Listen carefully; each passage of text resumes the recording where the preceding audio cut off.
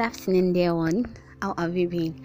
I want to appreciate you personally and specially for the beautiful and amazing birthday wishes you sent to me on Monday. Much emphasis was laid on this good work the Lord is using me to do.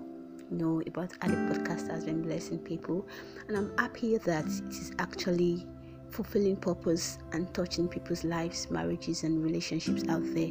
Thanks for always listening. Thanks for allowing this word to touch you. We're back to work. Today we're taking the 32nd episode with the title This Is How I Win. You all know that song that's to see concern. This is how I win, win, win. This is how I win. The fragrance my worship, win, win, up on the earth. Yeah, this is how I win. How I win what? How I win my battles, how I win my challenges, how I win and dodge things that the devil is trying to throw at me, my marriage, and my relationships, as the Spirit leads. At this point, or after all has been said and done, you know that there's no doubt that challenges will definitely rise up in marriage. You do not need a prophet, a seer, or an herbalist to tell you that. But our resolutions as Christians should be that we will always overcome these challenges, no matter what happens. No matter what comes up in your marriage and in your relationship, you should have that resolution. You should make up your mind that you will always overcome it, either collectively with your husband, or either you singly, maybe just standing in gap in prayers and doing any other thing that is going to take. The stress will be less when each person plays their part. You remember the saying that says it takes two to actually tango. So one person cannot be making efforts while the other person is scattering that effort, and then the effort is not even yielding any effort, any results. So how then do you win as a couple in your marriage? There are two approaches I'm going to talk about this morning.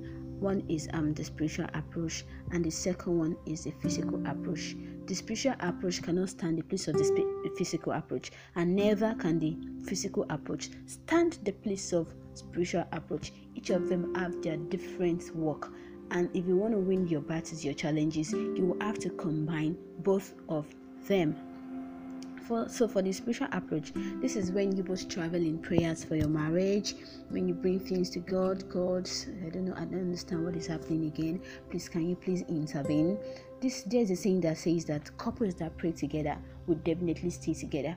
And then there's another saying that says that what is good needs prayer, what is bad needs prayer. So no matter how happy or sweet your marriage is, you still need prayer, and no matter how bad it is, you still need prayer, because there is nothing God cannot do or cannot restore. There is nothing He cannot heal. What God cannot do does not exist. In this society that we live in, they've attributed the praying duty in quotes to women, that is to the wives. They believe it is the wife that should pray, it is the wife that should stand in gap for the marriage. Of course, this is true, but it's not 100% dependent on the wife. There is power in two. That's the Bible says when one is cold, the other one who is warm can warm up the cold one. When one falls down, the one who is standing can pick up the other one who is falling. This may be true to some extent, but both the husband and the wife should participate in the prayer war. Therefore, I admonish you this morning that you should make sure you both pray together. It shouldn't just be once in a month or once in a year thing. It should be every day. It should be continuous. And if God gives you the grace, you can even shock it up with videos or fasting. So you both should share the word of God together, because it is the word of God that can transform a man. I know there are some partners that they are making the effort of their other partner to go to north. That is, the person is just trying their best to satisfy you, but you just have this resentment towards her or towards him. You have this bit of anger, such that any little thing pricks you up, and then you just start blowing all around. But the word of God is what is able to change that person, to touch that anger issue that person has.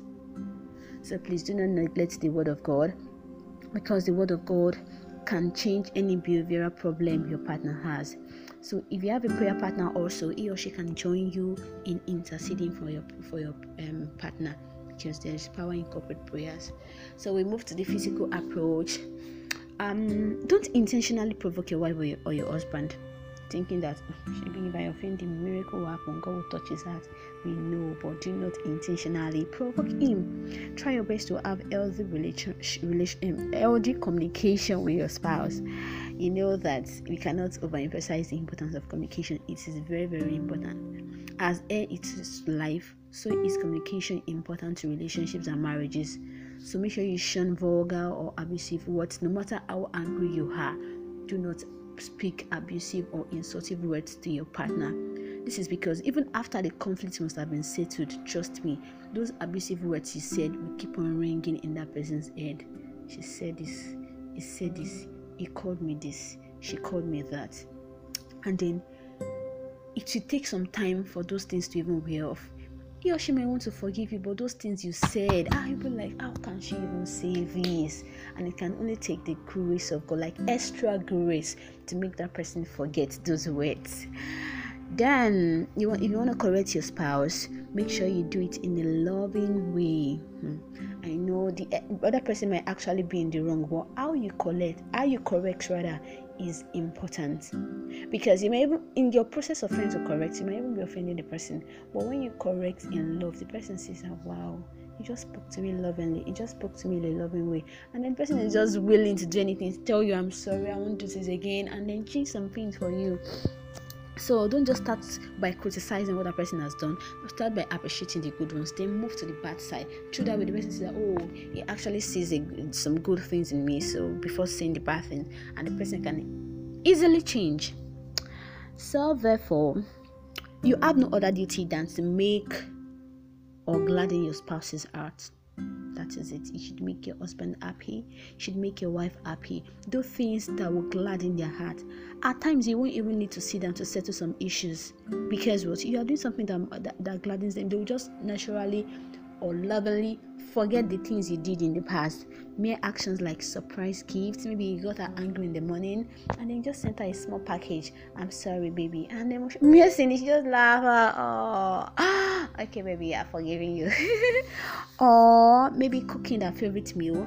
Maybe it comes back from work and it meets his favorite meal all set up on the dining table. Pounded yam, efforiro, egusi, snail, peppered meat, peppered chicken. This is everything. See, there's a saying that the stomach is the way to a man's heart.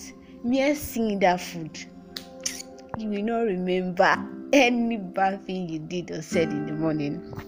Or maybe helping her around the house. You know that she's going to come back tired, and then you just tidied up some things, cleaned up the kitchen, cleaned up the room, and then she comes back. Everyone's been, probably she has even been thinking about how she was going to come back and clean. I'm so tired. How am I going to do? And then she gets on, she sees that everything is already neat.